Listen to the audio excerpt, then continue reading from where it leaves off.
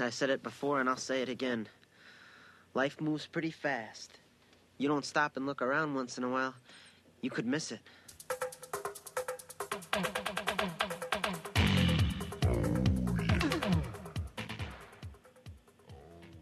Welcome to Sailing in the Mediterranean and Beyond podcast.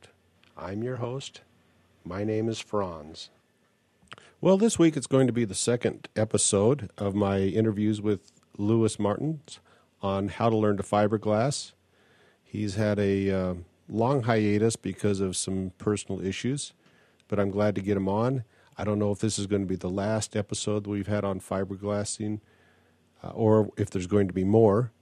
We'll find out when we get to the end of it. What's going on with me? I'm going to the Sundance Film Festival this week, and right now I'm recording this on the 12th of January, but you probably won't even hear this episode till the Sundance Film Festival is in its last week, or it might be over.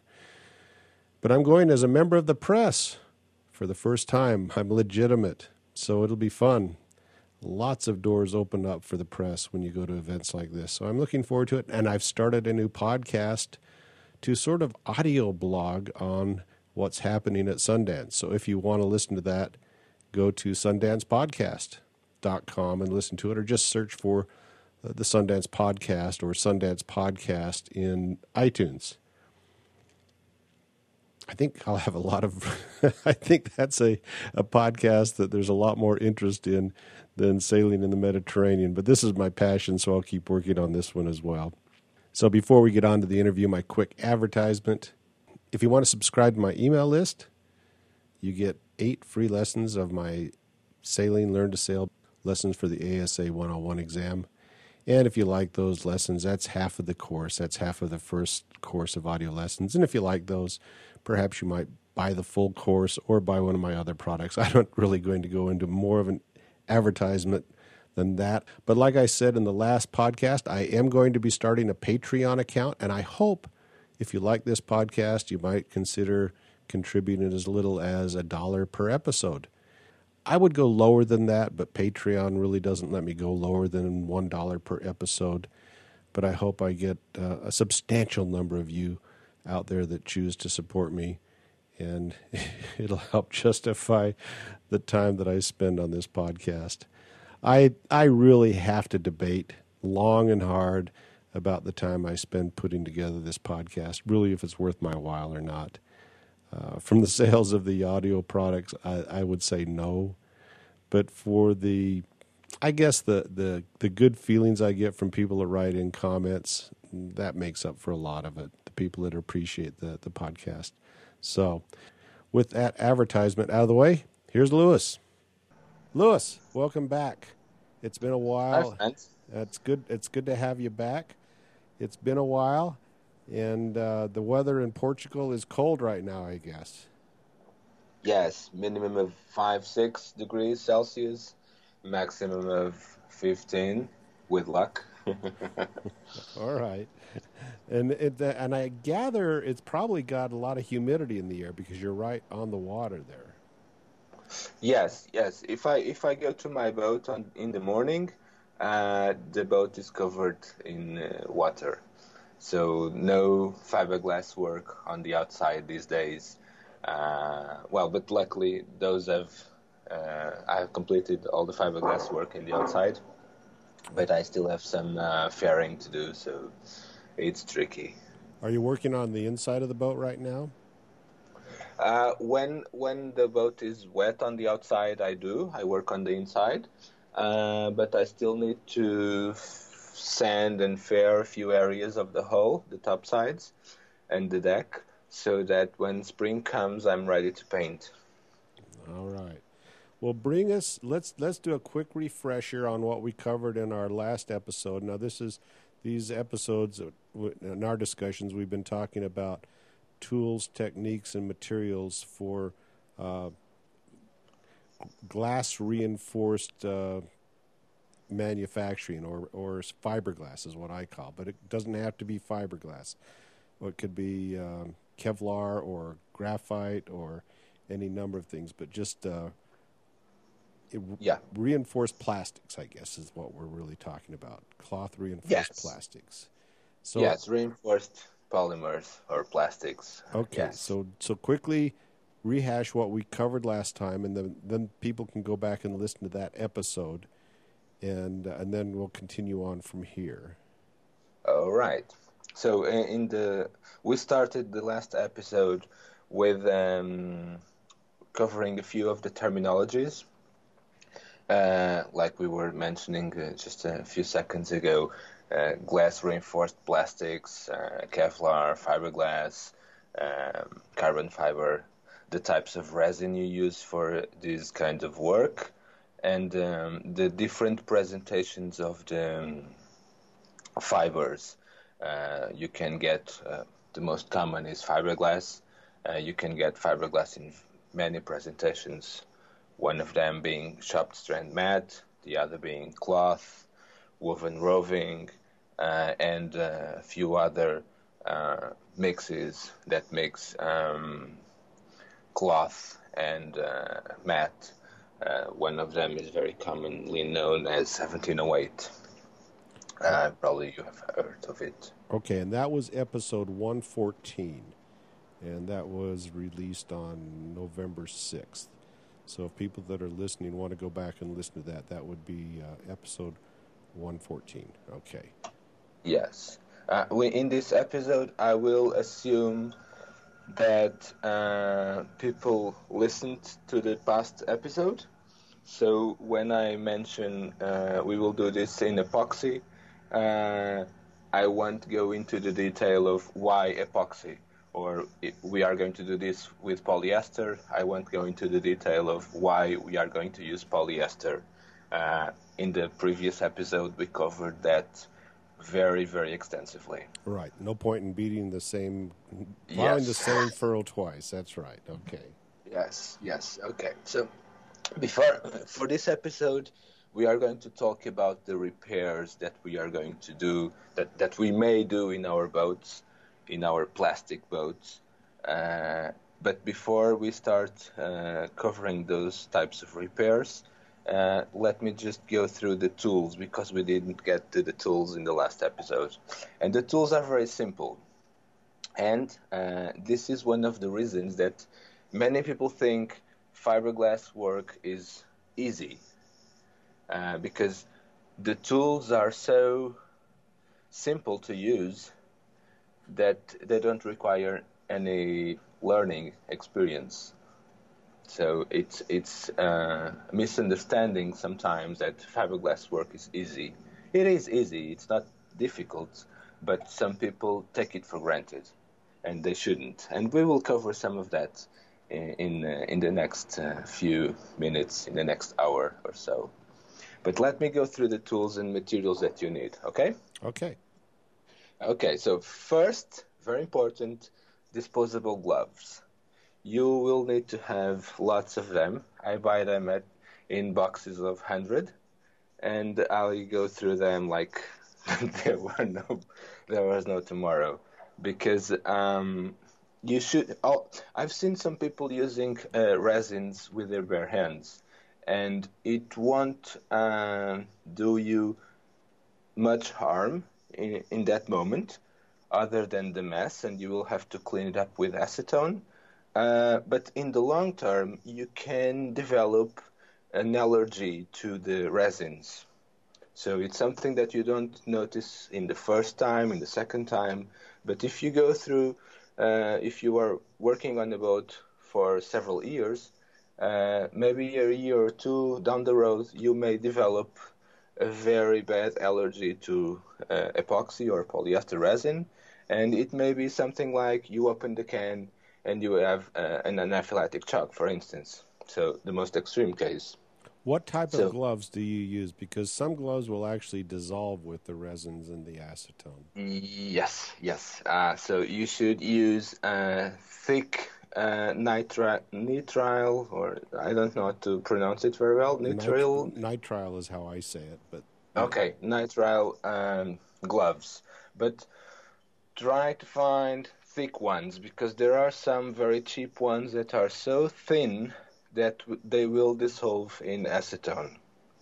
Okay, even the thick ones will dissolve in acetone for in an extended period of time, but they will last like a few hours at least. Yeah, I've found a big difference. I've bought boxes of the cheap gloves, where you get 500 of them in a box, and they're made for They're more made for medical workers because they're very thin, and Yes. they fall apart just when I'm working. I usually use them when I'm working on a machine, like an engine or something dirty, where I don't want to get my hands dirty. But I Yeah. did buy some auto mechanic gloves, which were much, much thicker. So that might be one area to be looking at, or thicker than that if you can find them. But, Yes, there are some black ones that are very thick. yeah, They're very good. yeah. But I prefer the blue ones, not so thick, but not so thin, and they work very well. But the trick is, and I learned this trick from an old guy, and the trick is to put 2 pairs of gloves. So that's why I don't buy the thick ones. If you put 2 pairs of gloves, when, for instance, you may get your hands with resin, and you need to change gloves quickly. But because your hands are sweaty, because they are inside the glove, you can't put the new glove on quickly enough. So you just remove the outer glove, and you have new gloves already on. Good idea. That's a good idea. Yes, it's a very good idea. I use it all the time when I feel that things are going to get messy. All right, I'm actually just looking at Okay. the blue. There's blue, there's purple, there's black, there's white. So blue is more of a specific thickness of glove, then I guess. But I found blue ones in very thin and more medium, I would say, medium thickness. Okay, all right. So look Okay. for a medium weight, but put 2 on at the same time then. Yes, and use your size. Don't use a larger size because you will lose Feeling. feeling. Yeah, Yeah, yeah. yeah. Dexterity, yeah. Yes. If, for instance, if I'm using a right size glove, I can rub my hand on a surface that I'm sanding, for instance, and I can feel all the imperfections. Okay. And some people say, oh, if I have gloves, I don't feel the surface. I need to sand stuff with my bare hands. Okay, but that's not true. If you are using the right size gloves, all the imperfections in the surface will be transferred to your fingers and you will feel it. Okay. Okay. Next thing, you will need disposable cups. And you mentioned in the last episode that some cups will dissolve in the resin. It was like styrofoam or plastic. Polystyrene. Yes. Yeah, Yes. a lot of the plastic ones. I found that paper cups work pretty well. Yes, that's the ones I use, and you can get those from a good composite supply store. Like you can buy that for 100 for $10 or something. Yeah, okay. Okay, I've seen people using yogurt cups. I've seen people using, well, I've seen a guy using an old tuna can to mix resin. Yeah, I guess any tin cans will work fine too. So if you open Yeah, up a can of soup, and you can always mix a little bit amount in that as well. So that's another one to use. But no, No? because it may have, like, for instance, the tuna can will have oil in it, and I'm not sure that you will be able to clean it so well that it won't have anything that will contaminate the resin. Okay. Okay, so spend $10 and buy 100 paper cups. It's just play it safe. I like to play it safe. Next thing you will need syringes to measure the resin, or you can, if you buy West System epoxy, they will have special pumps that go on the cans of resin and hardener, and those will measure the right amount to mix. For instance, West System epoxy is mixed 5-1, and the pumps, and there are some special hardeners that are mixed 3-1. So they have several pumps. Each pump goes into each can, and when you do one pump of each, and it measures the exact amount to mix.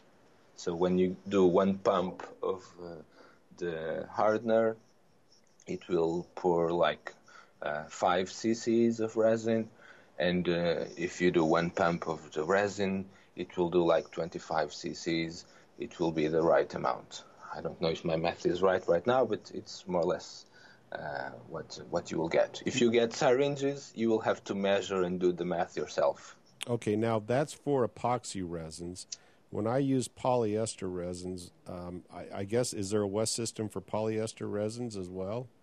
No, because West System doesn't sell polyester. They just sell epoxy resin. Now, what did you do on your boat? What did you go with? Did you go with the West System?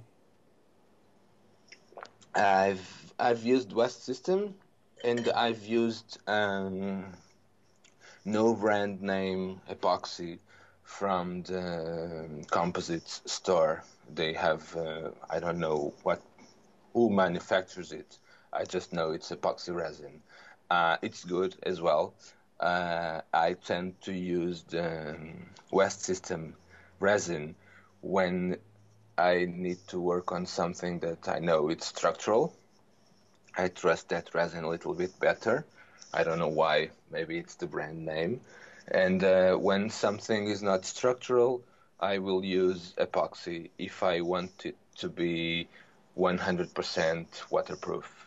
If it's something on the interior of the boat, not structural, I will use polyester resin. Okay. That's cheaper.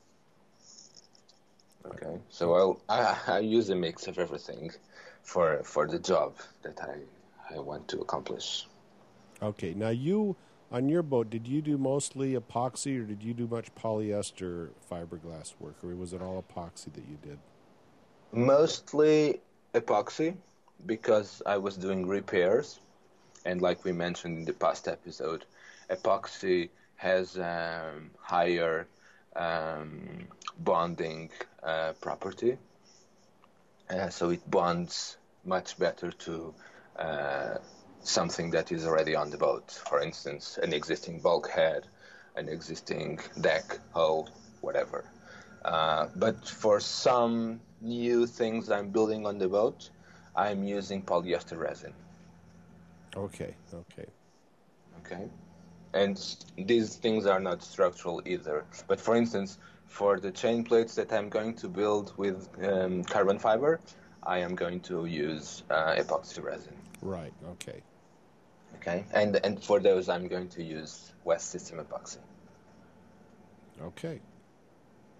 Okay, next thing you will need some mixing sticks. If you can buy mixing sticks made of plastic and also made of wood from West System, or you can go to the local pharmacy and buy tongue depressors. They will work the same. Okay. Or you can cut up your own pieces of stick if you have them laying around as well, which is what I did a lot of. Yes, but I prefer... Well, a box of 100 tongue depressors costs €2. So I prefer not have the hassle of cutting my own sticks. For €2, I get 100 sticks. Okay. That gives you an idea of how cheap I am. So, but that gives you an idea of how cheap these fiberglass tools are, and that some people think it's very easy. Right. Like tongue depressors and syringes and paper cups. Yeah. Right? Yeah. Yeah. You will need lots and lots of brushes. Very, very cheap brushes. The cheapest brushes you can get. Like the stiffest ones are the best for epoxy work.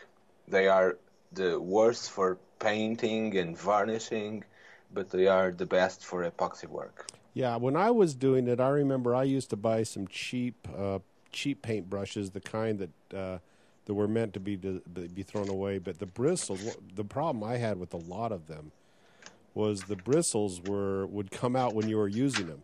So I ended up having to pick bristles out of the work that I was doing.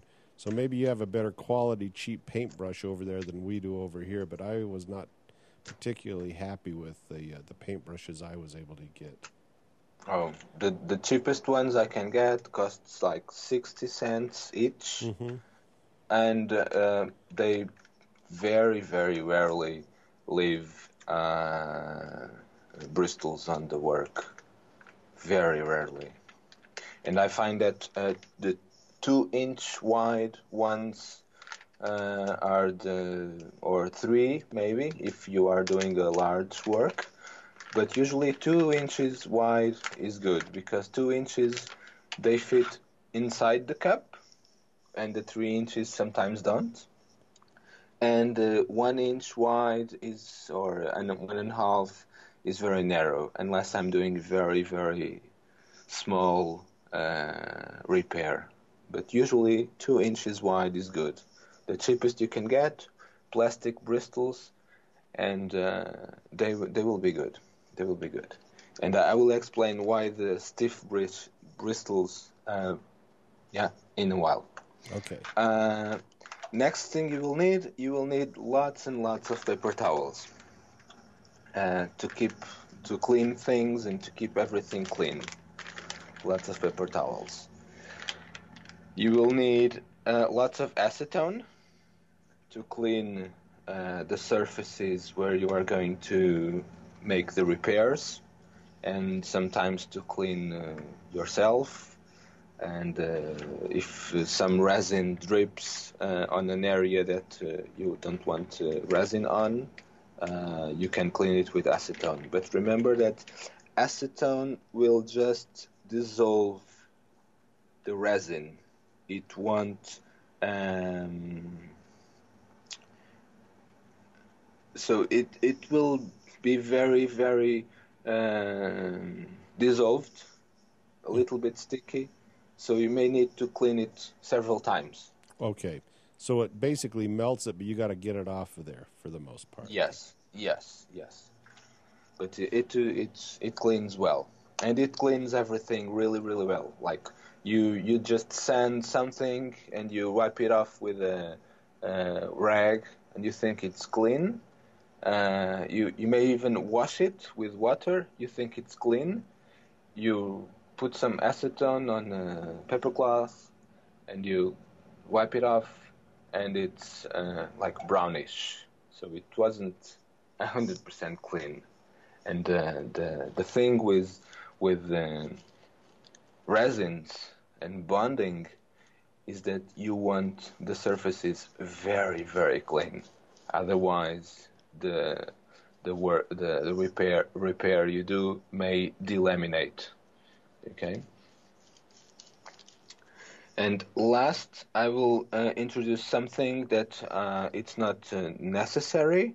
I will explain a little bit better the usage of this. It's pill ply. Pill ply, you know what is pill ply? No, I'm not. I don't. No. Pill ply is something that it is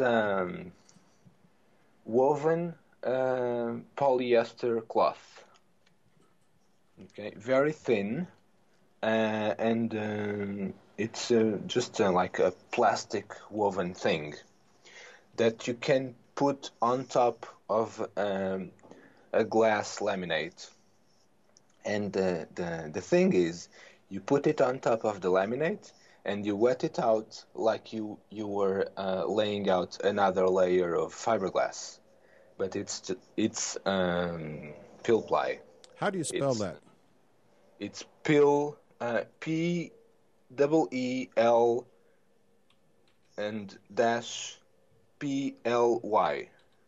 Okay, I'm looking it up on the internet because I've never It, peel ply. Okay, yes, peel ply. Okay, yes. So it may be of polyester cloth or nylon cloth.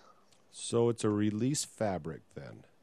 Yes, release fabric because it is used very often when you. It is always used. Okay, always used when you are doing vacuum bagging stuff.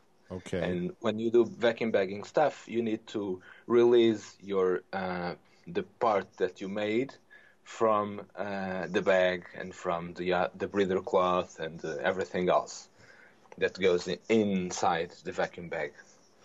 So it works as a release product. Because what happens is, even though you wet it out, you lay it on the fresh resin, the last layer, you wet it out like you were wetting out fiberglass, and you let it cure. And then when it cures, you can peel it off. so why would you want to do that? Does it give a much nicer finish? Is that the reason you're doing it then? Well, three reasons. One, yes, you got it. It gives you a much nicer finish because you don't get that waviness of the fiberglass cloth because this cloth is very, very thin. Second thing, because you are peeling out this cloth, it leaves you a textured surface instead of a glassy surface of the resin.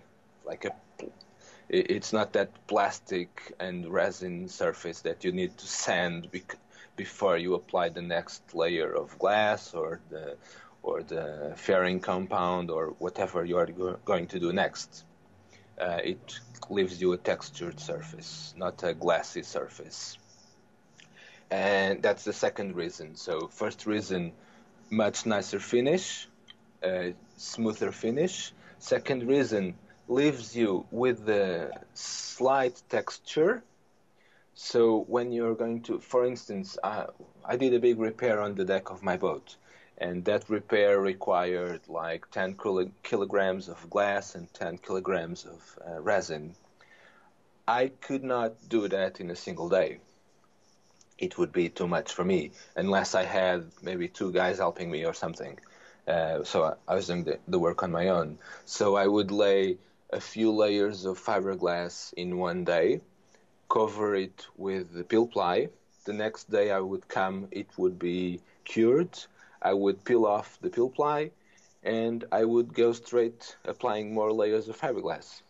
And I wouldn't have to sand before the next layers and clean everything and whatnot. So That's new. That's new technique from when I did anything. I've never used that. So that's interesting. when they build parts in a vacuum bag, usually these parts will be bonded to some other parts to make a car or to make some kind of machine, and especially in the areas that are to be bonded, they use pill ply so that the surface is already prepared to be bonded. Okay. Okay, and the third reason is when these resins cure, they release stuff. For instance, when epoxy resin cures, it releases amines. I don't know how to pronounce it well. It's AMINES,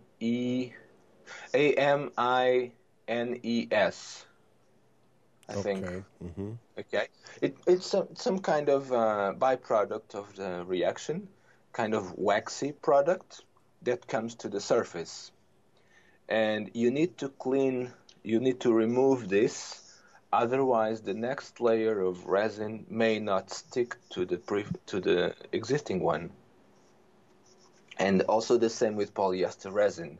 Polyester resin contains styrene wax, and the styrene wax comes to the surface. So before you apply something on top of that, you need to either sand or wash it with soap water and acetone and remove all that. All right. I just found a website with some pictures of peel ply and how it's being used, and I'm putting that as a link in the show notes when I put this up when this is released. Okay. All right. No, I've never seen it before. I'd never used it before, so this is great information. So if you're doing a big job, when I was doing fiberglass, I was always doing it all in one day. So I'd put down a layer, let it cure till it was tacky to my finger touch, and then put another layer down. And you're saying if you have to do more layers and you have to go overnight, you want to cure your final layer, and it's going to be hard when you come back, and that's when you want to use the peel ply then. Yes, because if it's tacky, you can apply another layer and you have a chemical bond. But if it cures, you may only have a mechanical bond in the next layer, right? Mm-hmm. And this peel ply helps because it leaves you a texture, and it doesn't. You don't have to sand it to create texture for the mechanical bond.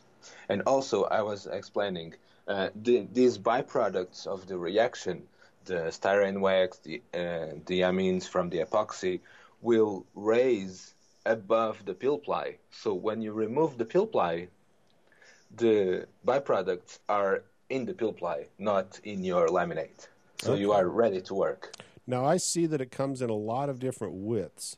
What width did you find was the most useful for you? The one I buy is 1 meter wide from my composite supplier, and it's the only one they have. So I just buy it in I tell them, well, I need 5 meters, and they give me 5 meters, and I cut it in the sizes that I need. All right. There wouldn't be any reason to ever leave this in the laminate, would there? No, you can't. Okay. You can't because well, if it's the last layer and you just leave it there, okay. But if you want to apply more layers of glass, or if you want to put some fairing compound, you can't because it will delaminate in time. Okay. What about just an idea here? What if you were making a mold and you wanted a male mold and a female mold? Would this be a way to separate the two parts together? Do you see what I'm thinking? Usually you want the mold very smooth. Okay. So you don't. You use another release agent, and it will be some kind of wax. Okay. All right. Okay. There are appropriate waxes to be used as release agents. Waxes that are not right. That are going to be very smooth. Right. That are going to be very very smooth. Right. Yes. Like when they build the hull of a boat, they have the female mold. They lay the glass on that mold. When they remove the hull from the mold, the outside is very smooth. Okay. Okay. So, and that's it for the materials that you have. With this, you can do lots of work. You may use more specialty things like rollers when you are repairing a large area. You may want to use a roller to spread the resin and to get rid of the air bubbles that are sometimes trapped beneath the cloth. But with paintbrushes, you may be able to work. If it's a very large surface, a roller will be fine. And there are mainly two types of rollers. Some are made of metal. It's like it's a standard roller, but instead of having a foam or some kind of roller applied to the roller handle. It's like washers. Yeah, let me describe how the tools look to me. They're like very thin. There's like a whole bunch of little washers in a row, and you get different widths of these rollers and different diameters as well. But they're very thin, separated by a spacer between each little washer on a roller, and that's designed so that you can roll back and forth on the fiberglass and try to get the air bubbles out. That's the key to a good fiberglass job or a good epoxy job, correct? Correct. Yes. No air bubbles, and you described it very well. Thank you. I prefer to use plastic rollers that they look exactly the same, but instead of having 100 washers in row that are very difficult to clean, it's one plastic cylinder with engravings like 1 millimeter. It's wider, the other millimeter is narrower, so it works the same way, but it's easier to clean. And also, it's made of some kind of plastic, maybe Teflon, I don't know, and the resin doesn't stick to it. So it's very easy to clean. Well, see, they weren't even around when I was around. Okay, so so these are almost like little dimples. They're not rollers; they're like dimples, or sort of things that poke out of the plastic, right? Yes, and usually this roller is removable. So when I'm finished, I just throw the plastic part inside a bottle of acetone, and the next time I'm going to use it, I just remove it, let it dry, and starting using it. Yes, with the ones that have 100 washers or something, you can't do this. No, you have to be cleaning those, and it's a real headache. Yes, it's a pain. Yes. Yeah. Yes. Okay. And you have different ones, like different diameter ones. Some are really small, so you can get in corners very closely. Others are big and wide, so you can do flat surfaces. Some are wide, yes, and some are like donut shaped, so that you can get into corners. Right. Okay. Okay. So these are very handy as well. And that's it for tools. We can move on and start talking about repairs. Okay. If you don't have any questions. Nope, let's go with it. Okay. So let's talk about the smallest repair you can do on your boat. And the smallest repair, I would say, is closing a hole. A hole, for instance, you had some hardware on your deck, maybe a U-bolt or something, or a pad eye, and you just removed it, and you have 2 holes or 3 in your boat, in your deck, and you want to fill those with resin so that you can paint it. So, and you may have a through hole, for instance. You have a sink through hole, and you want to get rid of that through hole. You will need to cover that hole with some fiberglass as well. You may have a larger hole. For instance, you had an accident, something hit your boat, and you have a 10 centimeter wide hole in your boat. These are all holes in your boat, but they will be fixed in a very different way. And your boat may be solid fiberglass. Your boat may have a balsa core or a foam core. These may need to be addressed differently. Okay? So these are the types of repairs that most people do. Sometimes people also have to work on the tabbing of the bulkheads. It's a very common problem with old boats. The bulkheads are just the plywood walls that divide, for instance, the saloon from the V-berth.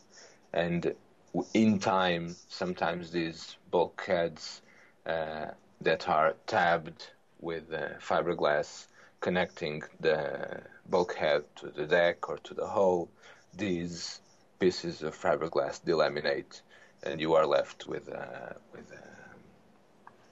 loose bulkhead. This may also need to be repaired. We are going to talk about this in detail. Okay? Okay. Okay. So small holes, I would say less than 6 millimeters, a quarter of an inch. Okay. These I will address differently from the others. Small holes, you will just fill them with thickened epoxy or thickened polyester resin, and this is your resin mixed with microfibers or silica. Okay. Some people will prefer to use silica, some people will prefer to use microfibers. I prefer to use a mix of both, and this will give me both bonding properties, structure, and thickness. Okay? And to start, you have a question? Nope. Go ahead. Okay. To start, you should always drill the hole with the next size drill bit that you have available. For instance, you have an eighth of an inch hole that was left from a screw or a bolt. You will drill it with the next size available drill bit that you have. And this serves one purpose, or two. One, to clean that hole, because the bolt may have been rusty, there may have been sealants in it, so you need to clean it, so you drill it. And it also exposes fresh fiberglass, okay? And this will help for the new resin that you are going to pour in this hole to bond better, okay? Okay, so you're going to drill it out to basically to clean it up, and then you're going to fill it with a putty, basically. Yes, Now, a putty. Now let's talk about the other side of the hole. Are you going down below and putting a piece of, let's say, duct tape over the bottom of the hole so it just doesn't fall through and drip down? Yes, masking tape works very well. You put some masking tape underneath. If you can, sometimes you don't have access. For instance, if you have a balsa core deck that is thick and your screw was only going through the upper laminate and into a little bit of the core, you're not going to drill through. So you drill it just so that you expose some new core and new fiberglass. Okay, and in that case, where you're going into a laminated deck like that, I guess the key you're going to be looking for is to make sure you're getting out any dry rot that's around that balsa core, any rotting wood down there. So you want to make sure. I would assume that you want to make sure that you're cleaning that out. Is that correct? Do you have much experience with that? Okay. Yes, but if you're going to, if you have rot, you will need to drill as large a hole that you need to reach all the rotten material. Okay. So this gets tricky. And this will no longer be a small hole, this will be a large hole. Okay. Yeah. And this will be addressed differently. Okay. All right. Okay. We're just talking small holes right now. Yeah, small holes. I'll let you continue on that. I'm going to have a few questions after, so go ahead and finish up on how to fix small holes. Okay, small holes. Then you will mix a putty, like you said. So you have some resin that you've mixed, and then you had some thickener, microfibers, silica. I prefer to use both. And you will pour it into this hole. The thickness will depend on if if it's a horizontal surface or a vertical surface. If it's a horizontal surface, I will tend to leave it more runny, like honey consistency. If it's a vertical hole, a hole on a vertical surface, okay, I will mix it thicker so that it won't drip. Okay, you may need to use a toothpick to stir it and release the air bubbles, because you don't want to leave a big air bubble underneath and just a small layer of resin on top. Okay, you really need to fill that hole well, and this is more tricky with small holes. Okay, one thing that I should mention before you start mixing the resin is what is going to be the finish that you want. If you have a boat that has gel coat, you will want to use polyester resin, because when you want to apply the gel coat, the finishing for that repair, the gel coat is polyester resin, and so it will bond to the polyester resin that is filling the hole. If you are going to paint it, it doesn't matter. You can use either polyester or epoxy. Okay? Well, that was one of the questions I had, so you already answered one, so continue. What is the other? Oh, that was one of the questions. I haven't got any others right now, but they'll come to me. Okay. We may do another episode on finishes. So I will leave the gel coat as it is right now. We will address that later on. Okay? Okay. That's okay with you? That sounds good. Yes. Because that's a whole new can of worms. Well, and that's what I'm interested in getting into, because I have a lot of little cosmetic issues with my boat, and I've always hesitated on dealing with them because I just don't want to deal with fixing the little bits of gel coat. So that'll be an interesting episode for me personally to listen to. So your boat is not painted. No, it's not painted. It's got gel coat on it. So gel coat, yes. Yeah. Yes. Okay. So let's move on and let's go into what I would call medium holes. Medium holes, I would say less than a quarter of an inch, okay, 3/4 of an inch, 19-20 millimeters in diameter. Okay. Okay. This may be a small through hole or a large bolt or something. These I will address in 2 stages, but they can be done in the same session, the same working session, or not. Okay, I will explain. I will start by drilling the hole, or if the hole is large enough and I don't have a large enough drill bit, I will use a Dremel tool to clean the inside of that hole, so that's very clean. Then, and it exposes fresh fiberglass. Okay. Or fresh core. Then I will fill this hole partially with the same mix of resin and thickener. Partially. The other part, I will lay some layers of fiberglass. Okay? To completely seal the hole and to have more bonding area. But before I start pouring the fiberglass, after I clean the hole, in the inside of the hole, I will take either a Dremel or an angle grinder, and I will grind around the hole, kind of dishing and making a small taper. For instance, if I have a 3/4 of an inch hole, I will grind around maybe 2 inches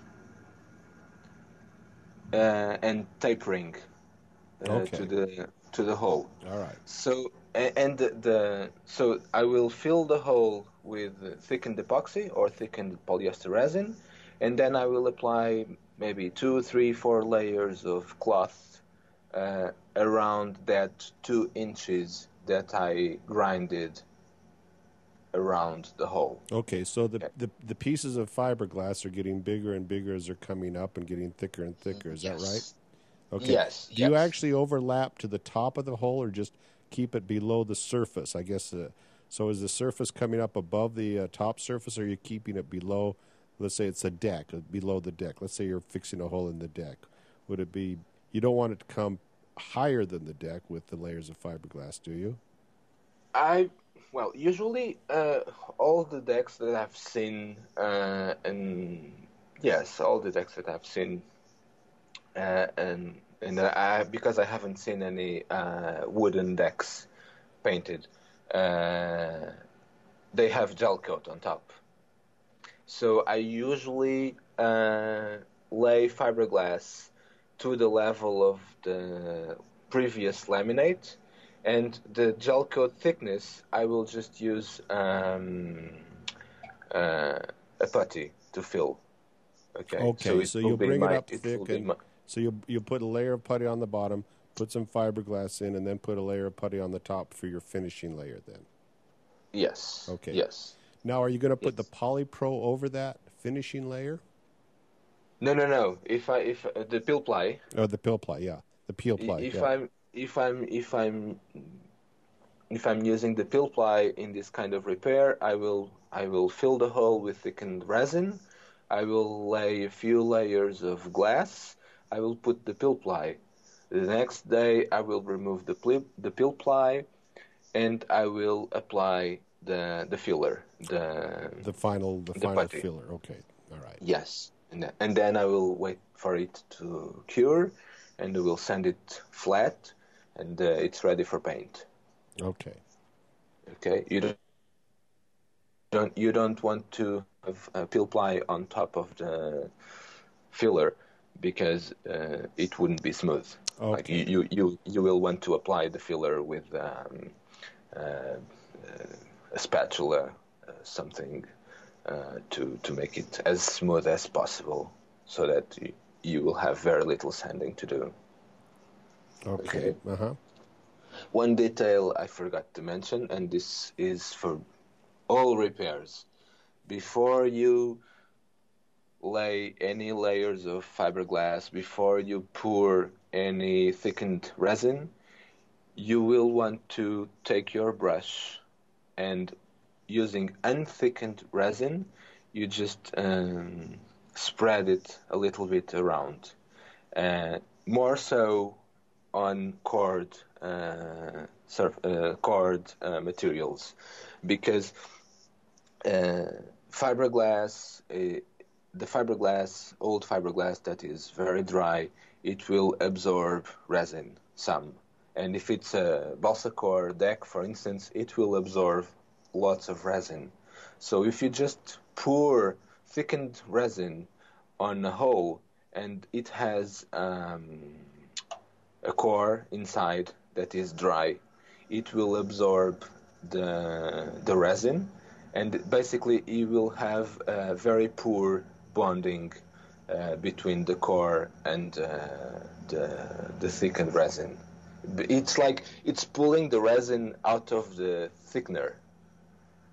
Okay. Does it make any sense? Yeah. Mm-hmm. Okay. So you want to have the best bond possible between your repair and the existing laminate or cord material. The reason that you tackle small holes and medium holes differently is because on a small hole, the flexing of the hole or the deck won't be strong enough to delaminate the repair from the existing laminate. On a larger hole, a medium hole, the flexing may generate enough strength or enough torsion that the repair may just pop out. And maybe you haven't, but some people have seen small plugs of thickened resin popping out of their boat, leaving a hole. Okay. Uh-huh. Okay. So if you have a larger hole, the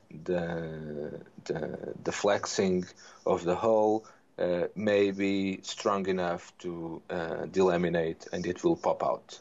So that's why for a larger hole, you will lay a few layers of fiberglass on top of the hole, so that you have more bonding surface between that plug and the existing deck or hull. Okay. Mm-hmm. So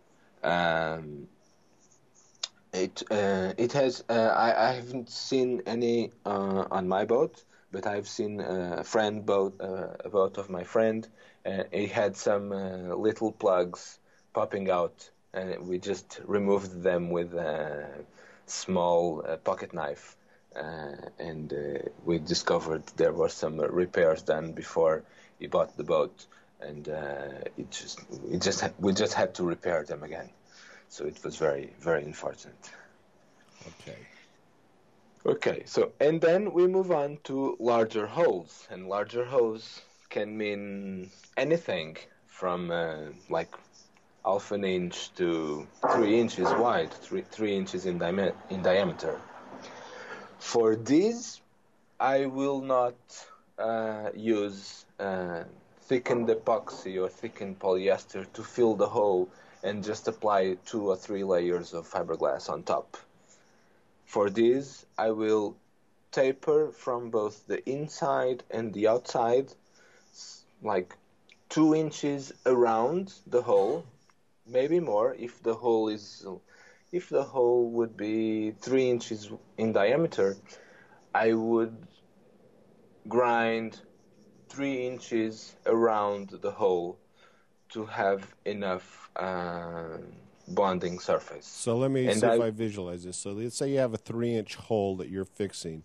So you would taper to a total diameter of 9 inches. 9 inches. Okay. So yes. All right. So 3 inches on each side then. Okay. Yes. 3 inches around. It would be a 9-inch diameter repair. Yes. So things start to get bigger and bigger and bigger. Now, is that proportional for the size of hole you have, or is about 3 inches on each side good for even bigger holes?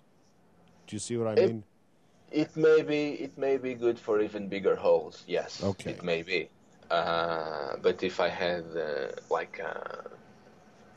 if you have a really big hole, you're going to taper it even more, because yes, what you're really looking for is to bond that plywood with the regular the actual structure that you're trying to fix it. So you're trying to overlay it enough that that it's picking up the strength of the deck or the hull or whatever you're trying to fix in. Yes. Otherwise, when you have forces applied to that surface, torsion forces, the hull is flexing. If you don't have enough bonding area, it may delaminate and it may break. So you want as wide as possible of a bonding area, but don't get too crazy. Like if you have a 1 inch wide hole, you don't need to go 3 inches or 4 inches around. Maybe another inch around would be just fine. Okay? Right. Okay. All right. Okay. And then you want to taper it and dish it on both the interior and the exterior of the boat. So in the middle, it will be paper thin.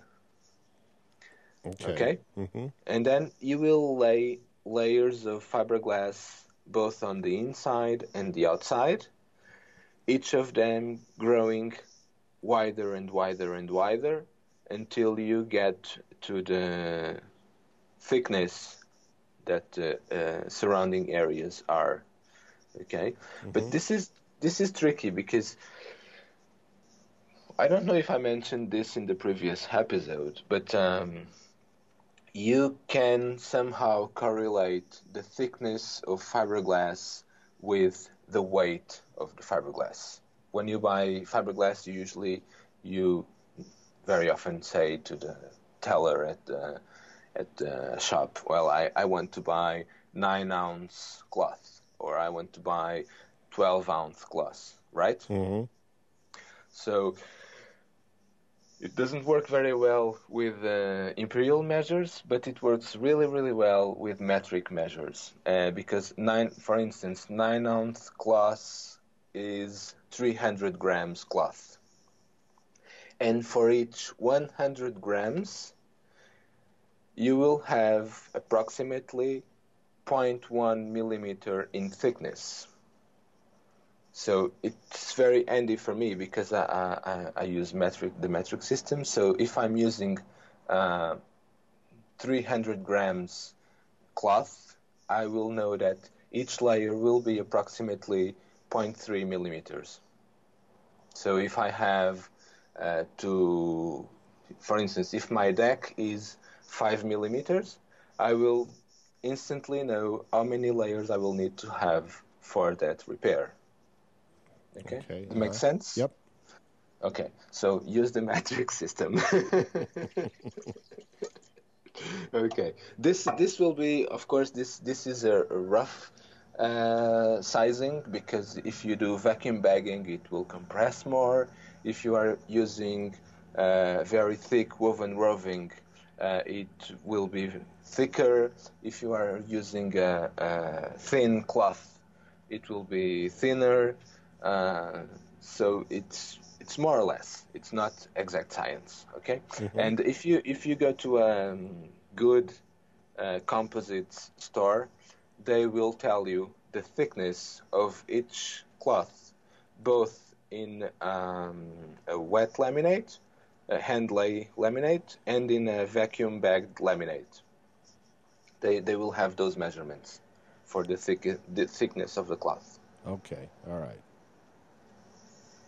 Okay, so for instance, if your deck is 6 millimeters and you are using 300 grams cloth, you will need lots and lots of layers of fiberglass.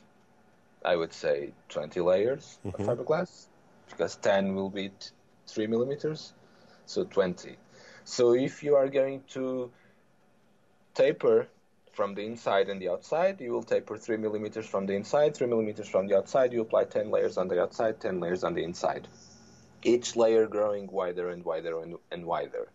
So it's lots of layers. It's lots of cutting discs of fiberglass. Let me think. So you're talking about the taper. Are you tapering the inside as well as the outside of the hole? Yes, if possible. Okay. If possible. Okay. Because But then if let's say you're doing a horizontal surface, you're going to be working upside down on the inside then, and that's going to be very tricky. Yeah, it's a pain. Yes. Yeah. So then for those situations, I may put 2 layers on the inside, and on the inside I will taper very little, Okay. or not at all. I will just leave it flat on the inside, because it may be under the headliner of the boat, and no one will see the repair, so it doesn't have to be smooth. So you're tapering when it might be cosmetic, then, more than as much as anything in that situation. Okay. Yes, and I may taper everything on the outside and nothing on the inside. Okay. But you still need to sand it really well before you lay the fiberglass, or otherwise it won't stick well, and it will delaminate. Okay? Always sand to create a tooth for the resin to grab on, and always clean very well with acetone before you put the resin. Okay? You want everything very clean and with texture.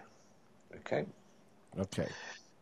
And I lost my train of thought. Because I took you away because I said taper the bottom and taper the top as well. Yes, So, okay. yes. When it's on an horizontal surface, or maybe the inside of the hole may be behind the cabinet, where the access is very difficult. Okay, so you may just put 2 layers of glass on the inside, and you hope for the best, and you do all the tapering on the outside. Okay. Okay. You do this because you want to have kind of a hourglass shaped laminate. The new laminate will be kind of hourglass shaped, thick, small diameter in the middle, and then growing wider and wider, so that there is no risk of the repair popping out. Okay. Okay. If you only did tapering on the outside of the hull and then applied glass on the outside of the hull, maybe, I'm not saying it will happen, but maybe it could delaminate and you would have a chunk of your hull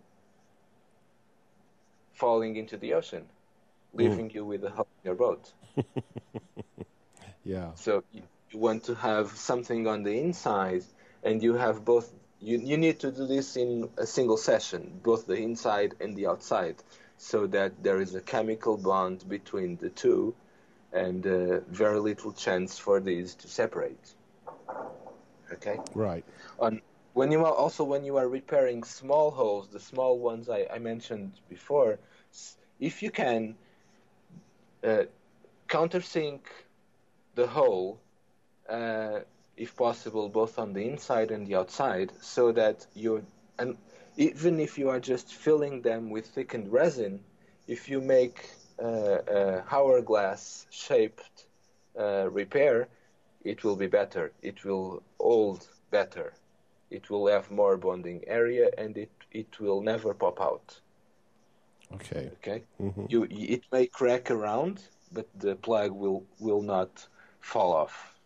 Okay. Mm-hmm. Okay. Another, and that's it for holes. Then we can move on and talk about tabbing and all balsa core repairs and stuff. An hour. We've gone about an hour right now, and I think we'll call it there, and come back for a part 3. And in the next episode, we're going to talk about larger repairs. What do you mean by tabbing? The tabbing, okay. When you or hold on, maybe we'll just get into that next time. Don't let me lose my train of thought when we come back and do another interview. Okay, Louis? Okay. All right. Well, I have time.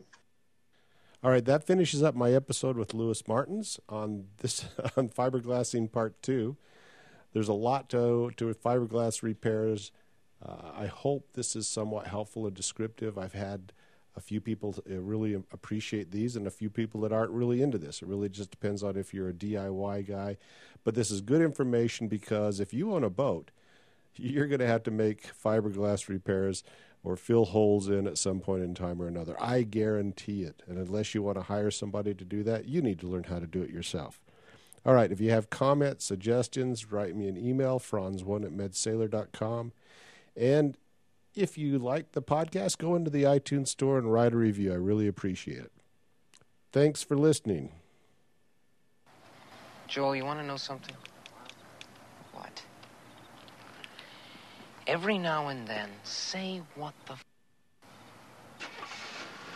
fuck gives you freedom? Freedom brings opportunity. Opportunity makes your future.